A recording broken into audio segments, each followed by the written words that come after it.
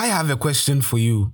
What do all these creative people have in common? Vincent van Gogh, Virginia Woolf, Robin Williams, and Chester Bennington. Well, they all struggle with their mental health, and in the end, tragically took their own life. Does it mean all creative people, artists, actors, directors, musicians, writers, designers, who at some point in their lives suffer from mental illness, or their mood swings, depression, and the like inspire creativity? Let's have a conversation about that. This subject is so dear to my heart because I'm a creative who battles mental illness. You see, there are days I get highly motivated to the point I feel invincible. Then, sadly, on other days, I struggle to get out of bed.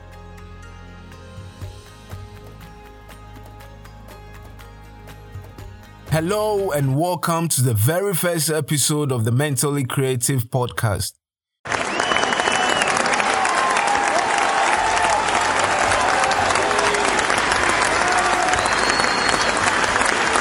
My name is Fifi Janse. This is where I help you explore ways to take care of your mental health and live a happy creative life.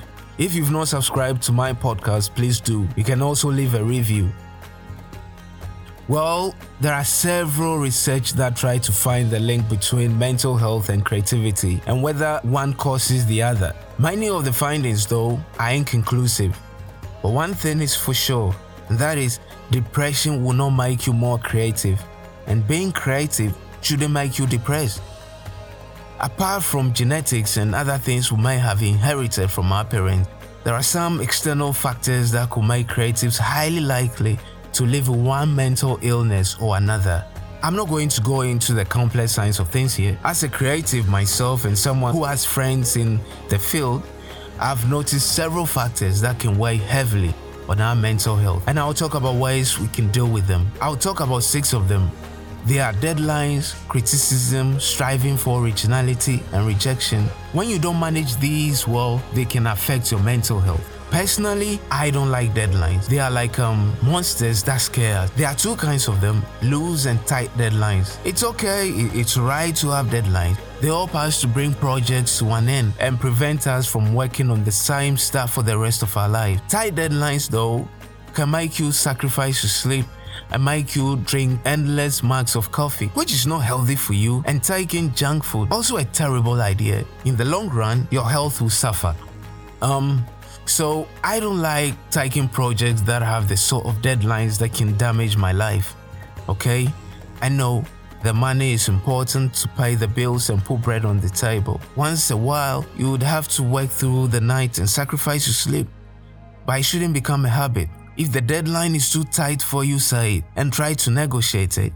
If it doesn't work, have the courage to walk away. Completing a project a couple of days ahead is also a smart move. It gives you some time to rest and also space to fix any mishap. Stay true to your schedule and cultivate the habit of working a bit faster. I'm still learning how to take criticism. Creative work provokes conversations. Suddenly, everyone wants to have a say at what you've created. Most of the comments you receive are criticism. People can throw words at us without thinking about how we feel. My friend, it hurts when others tear to pieces something that we've created from the heart. You might hear people say, oh well, don't take criticism personally. And whatever others say about your work is a reflection of what they are.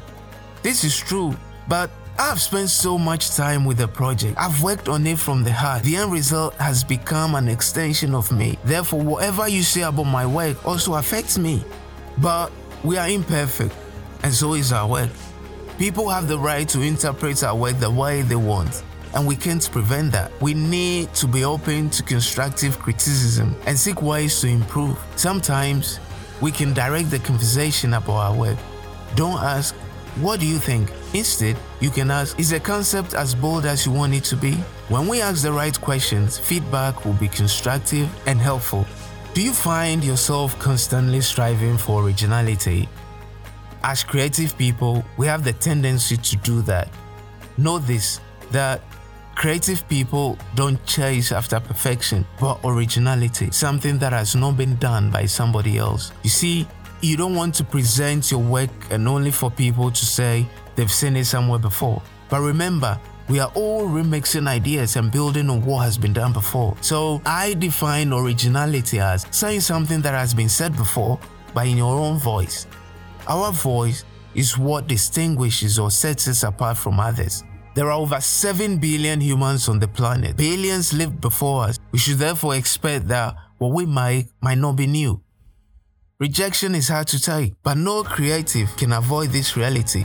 Not everything you create will be favored by others. They might find it hard or difficult to see things the way we do. The truth is, creatives don't do well at selling. We prefer sitting at our desk and making stuff. If we don't put things in perspective, we might end up feeling we are up to no good and eventually give up. My work has been rejected so many times I've lost count. Rejection is part of life. There is a line in Labi Siffre's song, "Something Inside So Strong."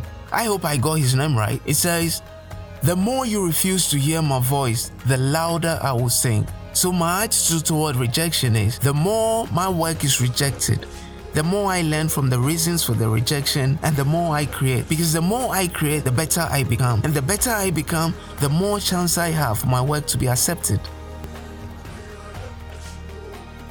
Let's wrap this up. We should not allow deadlines to ruin our happy life. Our work will always be criticized, and we want to get used to that. Also, we can't produce stuff that have not been done before. Our best is to do things in our own voice, and we want to take rejections as opportunity to make things better and move forward. Again, remember to subscribe to the pod and leave a review. It will mean a lot to me. If you persistently experience anxiety, hopelessness, mood swings, social isolation, and many others, this could be a sign that you are not mentally okay. Don't be ashamed. Talk to someone. Whatever your challenges are, always remember you are a precious human being. Thanks for listening to me. Next week, I'll tell you why I deleted my over 13 social media accounts. Bye.